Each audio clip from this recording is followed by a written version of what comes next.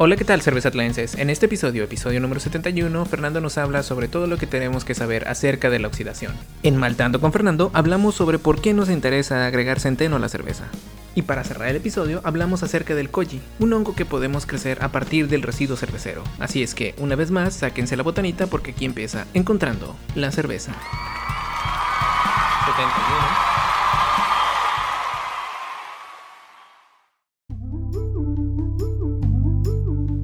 Hola, ¿qué tal, cervezatlenses? Bienvenidos a un episodio más de Técnicas Cerveceras. En el episodio de hoy, Fernando nos va a hablar acerca de oxidación. Así que, Fernando, dinos por qué esto cae en técnicas cerveceras y por qué es algo que hacemos mal o que nos puede pasar cuando no tenemos una técnica tan depurada, digamos, o qué onda. Pues sí, quizás, ¿no? Quizás. Bueno. Es algo que nos fue mal en el proceso de elaborar la cerveza. Sí. Sí, pues sí, algo que quizás podemos evitar haciendo ciertas cosas. En general, no queremos aire en nuestra cerveza, excepto cuando estamos empezando la fermentación. Exacto, sí. Es un tema que creo que lo platicamos poquito al principio del podcast también. Y hemos hablado de oxidación cuando estamos hirviendo el mosto y todo eso. Pero no creo que hemos ponido un episodio, una sección totalmente enfocado en oxidación. Ok, aquí estamos. Entonces dinos, ¿cómo podemos? Me gustaría saber cómo demonios podemos detectar que algo está oxidado. ¿Qué te parece si empezamos ahí? Okay. Sí, está bien. O sea, no sé si te acuerdas cuando tomamos esa clase de Cicerone donde hicimos el off-flavor. Su oxidación es un off-flavor. ¿La que reprobamos? O sea, allí uno de los off-flavors fue oxidación. Pero allí, cuando nos dieron esa muestra de esa cerveza que le echaron, quién sabe qué, para que se sepa a ese sabor, la cerveza sabía, no sé, cartón, como si la mojaban en cartón y luego nos dieron el líquido después. Sí, esa era incluso si estás enfermo, puedes detectar esa madre. Porque sí, se olía bien feo. Sí sabía cartón, tal cual, como si hubiera como engrudo. No sé qué es engrudo. Como papel periódico con resistencia. Ah, sí. Okay. ¿Cómo eso? Sí, entonces si buscas qué es oxidación, típicamente es una de las descripciones típicas que encuentras, que es un aroma o sabor de cartón. Ok. Pero ahora, o sea, cuando se nos oxida la cerveza, no siempre va a tener ese aroma bien fuerte, no siempre vas a decir, pues este es un cartón en líquido. So, empieza en diferente forma. Primero, el color de tu cerveza va cambiando. Especialmente como cuando hacemos IPAs se nota más fácil. No sé si las IPAs son más fáciles que se oxiden que otras cervezas, pero en esas sí he notado, especialmente en las NIPAs, que se cambian de color. Esa es la primera cosa que va a pasar. Se va a cambiar, se va a oscurecer el color. Ok, entonces se hacen más oscuritas. Si notas que se hace un poquito más oscurita, es que probablemente se te haya oxidado tu cerveza. Exacto. Ok. De allí, la aroma del lúpulo empieza a cambiar, especialmente, como dije, como en NIPAs o IPAs. Queremos ese aroma de lúpulo, frutal y todo eso, todo lo que le metimos, todo lo que gastamos en el lúpulo lo queremos oler en la cerveza, pero si se te oxida tu cerveza, se le empieza a caer ese aroma. Puro azúcar, pura gravedad final. Vas a ver. Sí, y a veces piensas, pues si le eché tanto lúpulo y ni sale nada de aroma, quizás se te oxidó tu cerveza. Ok. Y lo último, aparte de esas tres cosas, es que se empieza a sentir más dulce el sabor de tu cerveza, más empalagosa, más dulce. Okay. Esas son las 4 cosas, yo diría, que describen qué es oxidación y cómo lo puedes detectar. Y es mucho más fácil, como dije, en cervezas como IPAs, porque tienen el aroma y la esperas tener en tu cerveza, y pues si no está, o si cambió el color poquito, pues se te oxidó. Ahí te veo viendo el estado. Oye, ya cambió de color esta No, nunca la vas a ver. No, tienes razón. Pero bueno, ahora, ¿cómo lo podemos evitar? Esta técnica, o este off-flavor, pues no es técnica. Ok. ¿Qué hacemos? Bueno, lo primero es cuando estamos escogiendo ingredientes, especialmente con IPAs o NIPAs. No sé si ya leíste ese libro del nuevo IPA. No, ya lo tengo, lo conseguí en español y está ahí en el montón de libros. Pues ahí él habla que unos ingredientes están más disponibles para que dé oxidación. O sea, ¿sí? Como que favorecen más la oxidación porque tienen ciertos compuestos. En este caso tienen manganeso en más cantidades más altas, unos ingredientes, y típicamente estamos hablando como de hojuelas de avena, porque es un ingrediente muy común en IPAs. Entonces hojuelas de avena tienen más cantidad alto de manganeso. Okay. Y si usas avena que es malteada, la cantidad se reduce.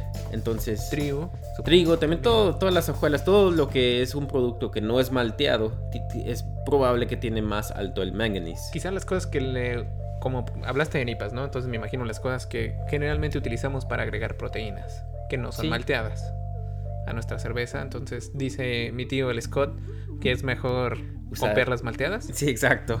Sí. Y eso reduce el manganeso, y eso se supone que el manganeso es un compuesto que se combina con el oxígeno mucho más fácil y se te va a oxidar tu cerveza más. La primera cosa es, si quieres evitarlo completamente, quizás escoges un ingrediente diferente. Todavía estás usando avena, pero es avena malteada y no avena de hojuelas. Ok, suena bien.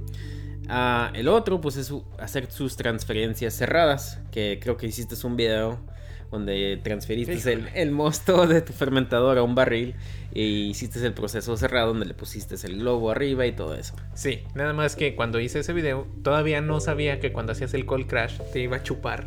Esa es otra cosa que escribí, porque me acuerdo que me preguntaste eso.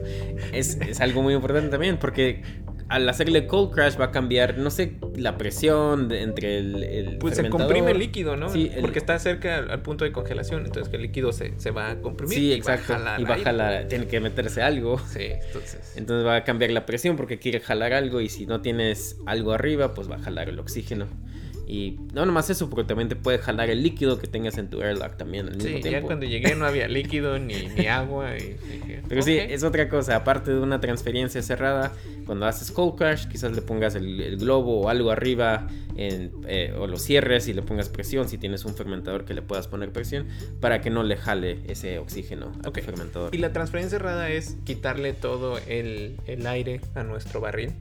Purgarlo, sí, purgar el dejarle barril, poquito CO2. Sí, exacto. Y ya conectar tu manguera cerrada bien, todo. Una cosa que hago es cuando conecto mi manguera para hacer la transferencia, ya ves que tiene el lado donde va la llavecita, en ese le pongo el dedo y lo conecto con poquito aire en mi barril. Para que se purgue la línea. Exacto, para que se purgue la línea. Entonces la saco y mientras todavía está... ¡Órale! Ahí la meto. Sí, exacto. Y ya, y la pongo y sí. Sí, eso también. Jala bien. Sí, eso también te va a ayudar no sé, porque no tienes el oxígeno en la línea, quizás purgaste tu barril y cerraste todo, o no está al mismo tiempo arriba de tu fermentador, pues le estás empujando más CO2 para que no jale aire, para que vaya jalando CO2 en vez del aire. Sí. Bueno, eso es lo principal. Si pueden hacer transferencias cerradas, creo que es la cosa principal donde pueden evitar oxidación. Ok. Otro es hacer dry hop durante tu fermentación, porque muchas veces hacemos en la técnica de dry hop ya cuando termina de fermentar, pero si lo haces durante la fermentación, pues tu levadura todavía es activa y la levadura sabemos que se consume el oxígeno. Si le echas tu dry hop cuando todavía está activa tu levadura, pues se supone que se va a consumir todo el oxígeno que le metió. ¿Sería como la mitad de la fermentación? Sí, típicamente lo dicen como después de High-Krausen, la capita de espuma que se forma, que son como depende de la levadura también, pero típicamente unos 3 días. Okay. Y tu levadura dura 5 o 6 días, tu fermentación dura 5 o 6 días, o en la mitad, sí, es cuando le harías tu dry hop en fermentación activa. Ok. Otra cosa que encontré que a mí se me hizo interesante es agregarle no sé si es química, un polvito que se llama potassium metabisulfite. No sé cómo se diga en español. No lo busqué antes. No, Fernando. Aquí lo ponemos en algún lugar. Potassium metabisulfite. También lo venden en pastillas que se llaman Camden tablets. Algo así. Camden. Ok. Y este es el metabisulfite. Se supone que se combina con... Hace no sé la ciencia de lo que pasa, pero es un redox reaction de química. Sí, una reducción. Ok. Y se combina con el oxígeno y se supone que se consume el oxígeno también. Ok. Y hace una reacción química, hace una reducción que consume el oxígeno y papas. ¿Eso lo echas cuándo? Después de que te acabes de fermentar. Típicamente como si vas a hacer tu transferencia, le puedes echar el polvito ese o la pastillita en tu barril. Y así ya lo transfieres y cualquier oxígeno que lo hayas agarrado se supone que se reduce. nuestros amigos de Brewlosophy hicieron un experimento con una IPA, creo, una NIPA, no me acuerdo. Pero tienen fotos de la diferencia, una que le echaron el polvito, una que no. Y sí cambia el color. O sea, se nota que la que no le echaron sí cambió más rápido, se cambió más cafecita, más rápido que la que no. Trucazo, hay que usarla.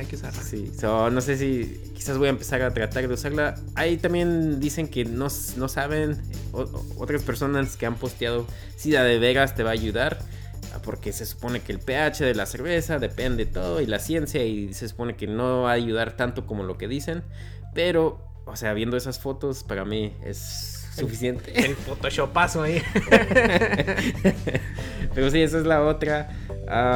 Y creo que para mí son todas los que me acuerdo, pero esa se me hizo la más interesante porque no es algo que he hecho en el pasado. Okay. Y se me hace interesante porque es otra manera de tratar de reducir el oxígeno, pues.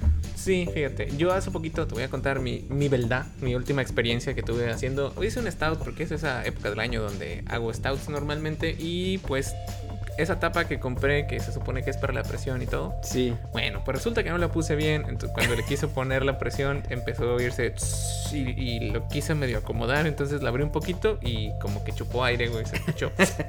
Entonces me puse a leer y pues al parecer incluso les puede favorecer la oxidación a stouts. Porque he escuchado, o sea, no necesariamente, pero te puede ayudar con la dulzura. Y como no es algo que puedes percibir, no tiene aromas de lúpulo fuerte ni algo así, es algo como y el color, puedes, pues ya está negra. Ya no vas a poder ver si cambia de color, güey. Y estuve ahí leyendo varios foros y todo, y dicen, no, a mí hasta me hizo el paro. Creo que sabe mejor cuando se me oxidó. Me imagino que un poquito más dulce, sobre todo si es una oatmeal stout, porque probamos la que recomendaba el VJCP. Sí. Esa más está más dulce que nada. Sí, entonces, igual y le va. Eso quizás sí le ayuda. Igual y le va bien, pero algo que sí se me olvidó notar del potassium megabisulfite. También lo venden en sodium megabisulfite, pero es un sulfite. No sé, lo usan mucho en vino, cuando hacen el vino. ¿Un sulfato? Un sulfato. Y creo que algunas personas son alérgicas al sulfate, o tienen, son más sensitivos al sulfato, o el sulfite, no sé si es sulfato, pero... pues no sé si es algo que tengas que mencionar si le echas esto a tu cerveza. La cantidad que recomiendan usar en la cerveza es 10 partes por millón, que son como 0.2 a 0.3 gramos de potasio megabisulfite en 5 galones de cerveza. Eso casi no es nada. Y eso te da 10 partes por millón. En los Estados Unidos, si un producto tiene más de 10 partes por millón, entonces tienes que mencionar que tiene sulfites. Si no. Si no. Pues si es 10 o menos, no le tienes que poner nada. Oye, en las competencias he visto que la gente, bueno, cuando te pones ahí, te pones si tiene algo que produce alergias o algo. A lo mejor si le echas esto, quizás, no sé. Pues si le echas más de 10 partes por millón, quizás. Y al rato el juez todo torcido. Chale. Pero bueno. Pero bueno. Bueno, ahí tienen. Es buen trucazo. Cálenlo y nos dicen qué onda. Sí. Hasta la próxima.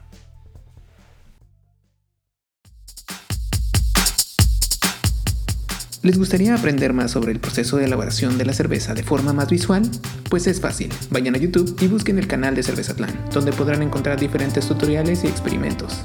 Recuerden, YouTube Cervezatlán.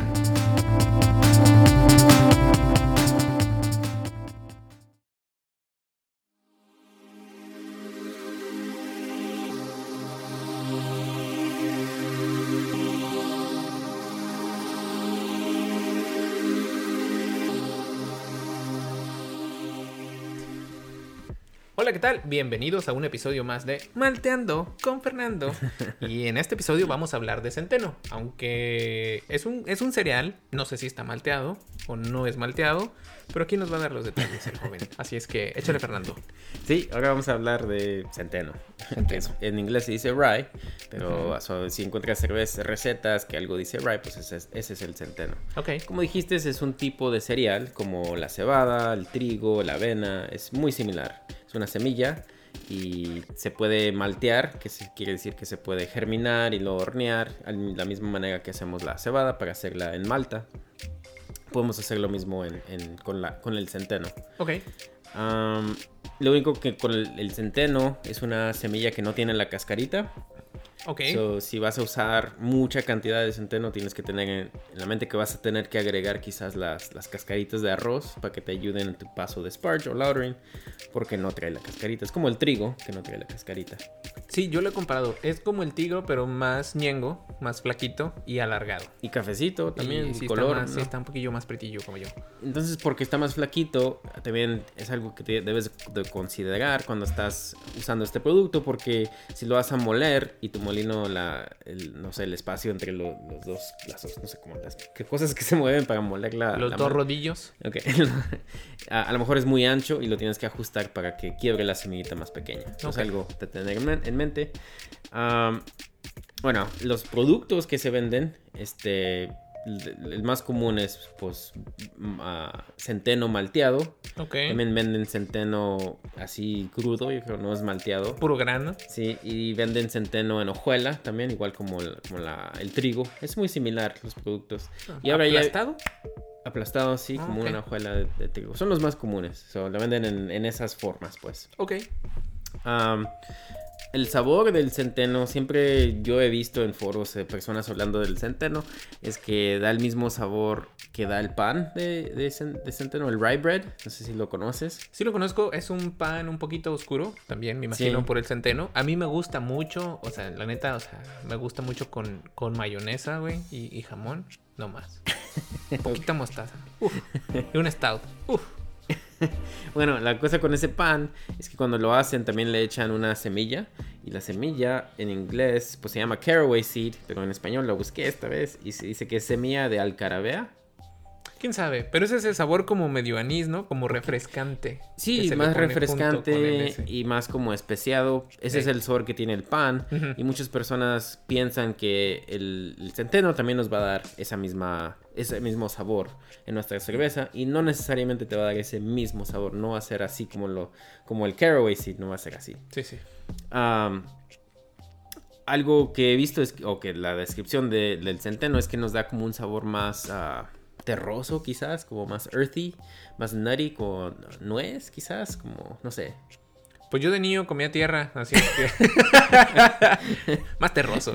O sea, no es especiado como pimienta, es más especiado como terroso, yo creo, no sé. Sí, más natural, más verde, más a hierbitas. Bueno, Más a tienda naturista. Esa es buena. algo con el centeno es que es alto en ácido ferúlico. Ya hemos hablado de ácido ferúlico varias veces. Sí, sí. Andaba yo comprando y me da un litro de ácido. Pero como si estás haciendo una cerveza Hefeweizen o algo así, pues buscas ese sabor porque el ácido ferúlico se puede convertir en esos sabores como a clavo o más especiados. Pues, o quizás a lo mejor también eso le sacas al pan, al rye bread, porque quizás tiene ese ácido ferúlico y se cambia también y nos da más sabores a clavo. Pero el centeno es alto en este ácido ferúlico.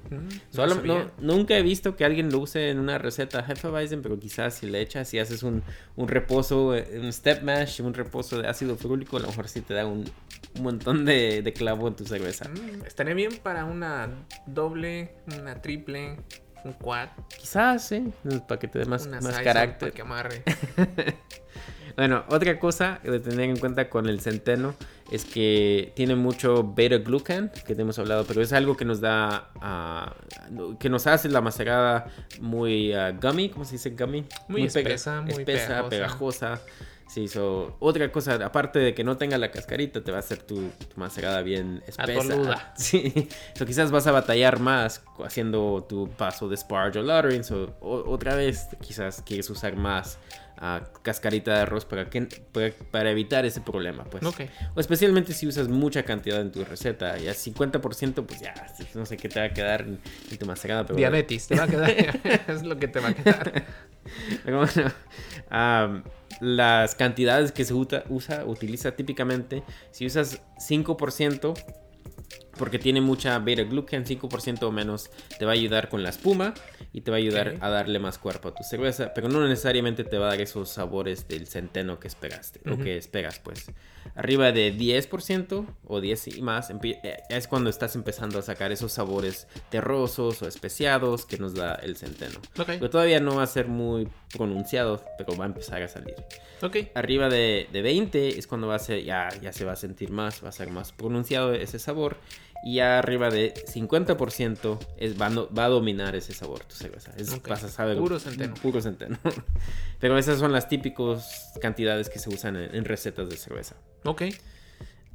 Ya hablamos de los tipos. Otro tipo o otros productos pues de centeno también la maltean, pero venden como centeno de cristal, centeno regular y centeno rostizado. Nunca las he probado, pero me interesó cuando estaba buscando sobre el centeno. Es que hacen un chocolate rye de chocolate, como una malta rostizada. Y se supone que ese da un sabor mejor a chocolate. Quién sabe si sea cierto, pero interesante. Sí, se me hizo interesante eso. Quizás para la próxima vez que haga una cerveza y le quiero sacar ese sabor a chocolate, en vez de usar como una típica malta de chocolate, quizás el centeno de chocolate. ¿Quién sabe? A ver. En los estilos ahora que se usan, tú mencionaste es una saison. He visto muchas recetas que sí le ponen como 5% de centeno, o cervezas como Farmhouse Ale y todo eso sí le echan como 5%, quizás para que te dé ese sabor más terroso en esa cerveza, como la que probamos, es muy bueno, pero la más famosa, Saison DuPont, pues sí tiene ese carácter como más terroso, ¿no? Sí.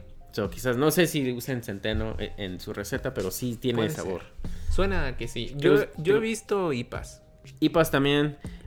Sí hay un Rye IPA. Sí, eso es un estilo. Sí. Hice una vez. Es una IPA y también cambia el color el centeno, ¿verdad? Porque esa me salió más oscura de lo que pues generalmente. Sí, son los que mencionamos, pero el centeno va a cambiar el color. Sí. Ya dijimos que las semillitas como cafecita, pero eso también va a agregar color a tu cerveza. Sí, la hace un poquito más oscura. Esa a mí se me hizo muy balanceada. La di aquí a los vecinos y me dijeron que se sentía que era como una IPA, pero que no les quemaba el hocico.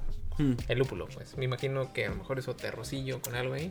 Sí, la descripción de una Rye IPA que así es lo que dice, que es muy balanceada, pero que tiene carácter más terroso y más complejo y que se va muy bien con el lúpulo también, han dicho. No, tú me dijiste que me diste una, pero no me acuerdo. De seguro no te gustó, Fernando. A lo mejor me quedó bien fea mi cerveza. No me acuerdo haber tomado esa cerveza que hiciste. Hay otro estilo aparte de esas dos, que no sé, es histórica, un estilo histórica de Alemania, que se llama Roggenbier. Es un estilo donde se utiliza altas cantidades de centeno, como 50% de centeno. Y es como un tipo Hefeweizen. Eso es 50% centeno. Y nunca la he probado, nunca la he visto. Eso no sé si todavía se esté haciendo. Pero es Roggenbier. ¿Es una Hefeweizen bien jefe? Yo creo.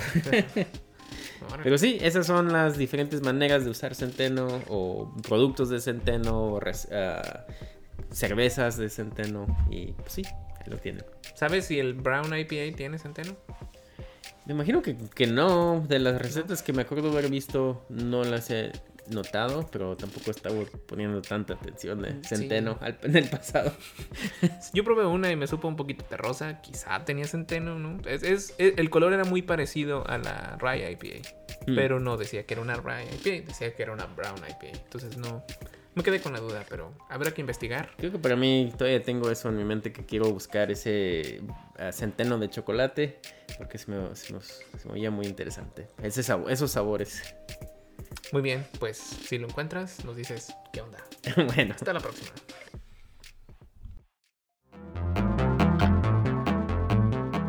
Hola, ¿qué tal? Si les está gustando el contenido de nuestro podcast y nos quieren apoyar, pueden hacerlo en nuestra página de internet cervezatlan.com, donde podrán donar utilizando el botón Cómprame una cerveza. Recuerden, cómprame una cerveza en cervezatlan.com.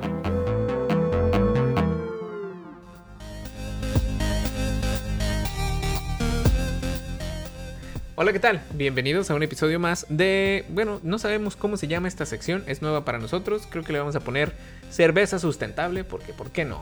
Y pues Fernando, no sé, vamos a hablar acerca de algo que podemos hacer para no hacer tanto desperdicio, ¿no? Sí, exacto. Para poder no nada más tirar el grano que nos sobra, sino hacer algo con él y pues dejar un menor impacto en nuestro planeta, porque nos va a cargar el payaso. Sí. Nos va a cargar, de eso no hay duda, nomás de que nos cargue un poquito después. Así es que, ¿de qué nos vas a hablar hoy, Fernando? Veo por ahí que traes un librito que dice Koji. Entonces, ¿qué demonios es el Koji o cómo se pronuncia eso o qué es? Sí, es Koji, no sé. Discúlpeme, señor. No sé, y no sé si lo estoy diciendo bien yo, pero así me sale cuando veo estas letras. Okay. Koji. El Koji es un hongo, es un tipo de hongo. Que se llama Aspergillus oryzae. Y ese es el que te da neumonía, ¿no? Pues sí, es un tipo de hongo que pues no sé si es en la misma species o en la misma familia de ese tipo de hongo, pero sí es Aspergillus y pues sí es el mismo hongo que hace el mold negro y blanco, creo, no sé, pero es algo que sí no es muy cuando yo veía al Dr. House se asustaba, güey, cuando veía que alguien tenía eso en su casa. Pero este es el mismo ¿o no? Sí, no, pues es similar, pues este tipo de, el Koji es ese tipo de hongo, pero fue domesticado. Ya tiene muchos años. Y si usas estas especies específicas de Koji, especies específicas que dicen en este libro, este es el que leí antes de oír esta plática que voy a hablar ahorita, pero yo ya estaba bien metido en Koji. Hacía otras cosas con Koji, no sé si te acuerdas que platicándote de fermentaciones con Koji, pues muy buen libro. Se llama Koji Alchemy y te dice todo lo que quieres saber de Koji. Ok, a ver, antes de brincar a tu plática, ¿qué te parece si nos dices cómo se relaciona con la cerveza, güey? ¿O esa es tu plática? Pues sí, más o menos. O sea, puedes usar, no es lo que intentaba hablar ahora, pero puedes usar el Koji para hacer tu cerveza sour también. Si la echas Koji en tu macerada, te da sabores sours porque tiene lactobacillus y tiene diferentes compuestos que va a hacer lactic acid. El Koji hace lactic acid también. Pero creo que te va a salir... Ay, tu cara se ve un poquito confundido. Yo tenía pensado que íbamos a hacer del grano restante algo. Sí, o sea, esa es la plática. Ahorita todavía estamos hablando es que dije, ¿cómo se relaciona con cerveza, güey? Espérame, ¿de qué me perdí? Estás en otro programa, Fernando. Pero bueno, el Koji, Aspergillus, este tipo de Koji, Aspergillus oryzae, se utiliza para hacer diferentes cosas como soy sauce, que le dicen shoyu en japonés. ¿Ah, sí? Miso, que es como un sazón. Quién sabe, yo nomás conozco la sopita que te dan. Y está bien rica, ¿no? Como para mí me gusta. El sake, que es una bebida fermentada de arroz. Se utilizan Aspergillus oryzae para fermentar el arroz. Y otra bebida que se llama amazake. Pero, ¿cómo se relaciona todo lo que íbamos a hablar? Oí una plática en el Brew Lab, que es una podcast de Brewlosophy. El episodio 82, donde alguien fue y habló de cómo se puede reutilizar la malta que usaste en tu macerada, que ya sacaste todo el azúcar y te queda tu cebada. Y muchas veces pues las cervecerías comerciales se las dan a granjas para darle comida a animales, no sé. Yo lo que pensé es las gallinas. Las gallinas sí. Se pueden comer lo que es lo más común que se usa, pero se las regalan, no es como si las venden. O sea, porque quieres que se la lleven, porque no la quieres tener en tu cervecería, porque también empieza a oler si la dejas mucho tiempo, la quieres deshacer de ellas, o se la regalas a granjeros que se la den de comida a unos animales o algo.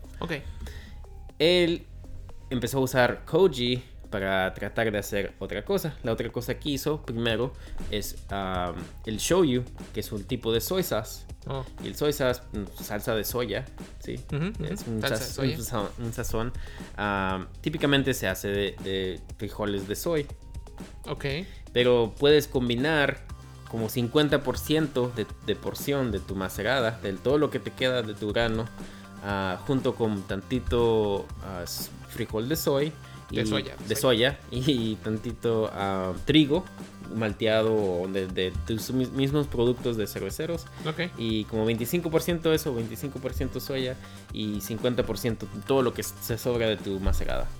Y le echas sal, porque necesitas sal porque la soy sauce es bien salada. Y el Koji, Y te esperas 3 o 6 meses. Ah, poquito. Y te sale tu soy sauce. Oye, pero la salsa de soya es oscura, güey. ¿Sí? ¿Es el hongo lo que le hace así? Supongo, porque No ¿qué tal sé. si tu malta no es oscura? No sé, es buena pregunta. No sé qué color va a agarrar al final. Hice 2. Lo intenté de hacer. O sea, tengo que esperar. Voy a hacer un video, pero, o sea, 6 meses después. Ahí lo van a ver. A ver si todavía estamos. Pero en 6 meses van a ver cómo me sale. Pero hice 2. Hice un batch con una... cuando hice una cerveza Schwartz Beer, que es oscura. Esa sí va a estar pues negra. Hice otra con una cerveza como de trigo, wheat ale. Pues esa no tiene nada oscuro. O sea, no sé cómo va a salir. O si se va a cambiar el color con el frijol de soya. No sé qué va a pasar. Pero intenté hacer esas 2. Pero básicamente el ratio se usa 50% de tu macerada, 25% de frijol de soya y 25% de trigo. Y luego 10% de koji, que lo puedes comprar en tiendas asiáticas, Asian. Okay. Y 8% o más de sal. Típicamente la salsa de soya que compras en la tienda tiene 15 o 16% de sal. Esto lo puedes reducir a 8% y todavía te queda bien. Directo al corazón se fue esa. Y el resto es como 1.2 o 1.5 veces más de agua. Si tienes como 1 kilo todos tus ingredientes, pues 1,5 litros de agua. 1,2 litros o 1,5 litros de agua. Ok. Y ahí te sale el shoyu en 6 meses. El shoyu. Lo único que tienes que hacer creo que es mezclar todo eso cada día por las primeras 2 o 3 semanas. Y luego ya después lo dejas ahí por 6 meses. ¿Hay alguna restricción de temperatura? ¿O con que esté a temperatura ambiente mientras no te congele? Iba a decir, yo no hice nada, ahí lo tengo en mi cocina, en un cuarto. Ahí no es la verdad, porque ahorita está haciendo un perro frillazo. Ustedes lo ven así bien veraniego el muchacho, pero está bien frío, cabrón. Yo no sé cómo le hace. El otro producto que hicieron con algo que de tu cervecería, pues, es algo que se llama garum. No sé si has escuchado esa palabra. Suena a nombre de Pokémon. Pero es como la salsa de fish sauce. Sí, se utiliza mucho. Salsa de pescado. Se utilizan muchos platillos asiáticos también. A mí me gusta mucho ese sabor. Yo no sé ni qué le ponen, me gusta en la comida asiática. Sí, pues pero... ponen fish sauce, ahí está. No sé. Pero la manera que hacen fish sauce es bien curiosa. Me tocó cuando estaba en Malaysia ver el proceso y o sea, le echan... ¿Sí le echan pescado? Sí. O sea, partes de pescado que le sobran, tripas, todo lo que se les ataque y la dejan allí y se fermenta ahí sola. O sea, apesta el lugar. No tú. Pero la salsa que sale al final, después de 6 meses, 1 año, está bien sabrosa. Mira. Pero bueno, este hombre que salió en ese episodio hizo garum de levadura. Ya que acabes de hacer tu cerveza, va a quedar la levadura. O todo lo que le queda abajo. Lo que le queda abajo en el cono de tu fermentador. O sea, puedes reutilizarla y hacer un garum. Y le echan también pedazos de pescado y tal. Solamente usar la levadura y koji y sal. Porque la sal previene que lleguen otros microbios que no queremos. O con esas 3 cosas sale tu garum. Después de, creo que este es 2 meses. Pero tienes que tenerlo en un cuarto, un incubator. No sé cómo se llama la palabra. ¿Una incubadora? Incubadora en una temperatura de 60 grados C. O sea que son 140. Constante por 2 meses. No creo que es algo que lo pueda hacer yo porque no tengo un cuartito donde... ¿En tu donde sí, fermentas? 140 Fahrenheit, no sé. Está bien caluroso eso. En el verano afuera. Pero el shoyu sí me interesó. Eso sí lo voy a intentar hacer a ver qué me sale. Pero se me hizo interesante. O sea, puedes reutilizar toda tu macerada, todo lo que te sobró, lo combinas con otros tantito de frijol de soya y tantito trigo y te sale soy sauce. Está cañón, güey, porque imagínate, o sea, te sobra un montón de levadura y tenerlo almacenado por 6 meses también está... unos baldes que tengas. Sí, me imagino que te va a dar el salsa de soya para todo el año. Pues ahorita en 6 meses voy a tener como 2 galones de salsa de soya. Te rolas para... un sushito, irá. Sí. A ver cómo me sale. Bueno, pues ahí tienen el koji y cómo se relaciona con la cerveza y alguna otra cosa. Eso es todo. ¿No? Yo le tenía miedo a ese mendigo. Quizá me guste. Hasta la próxima.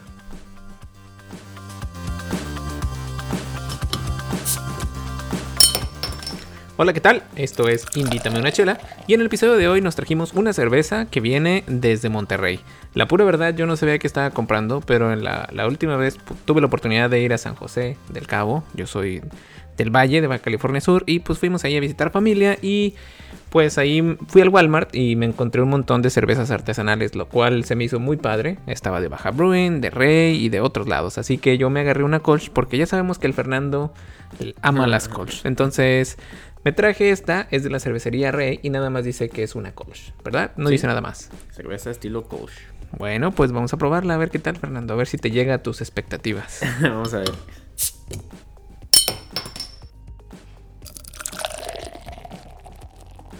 Bueno, Fernando, ¿y qué piensas de esta cerveza? Pues está más o menos. ¿Está más o menos?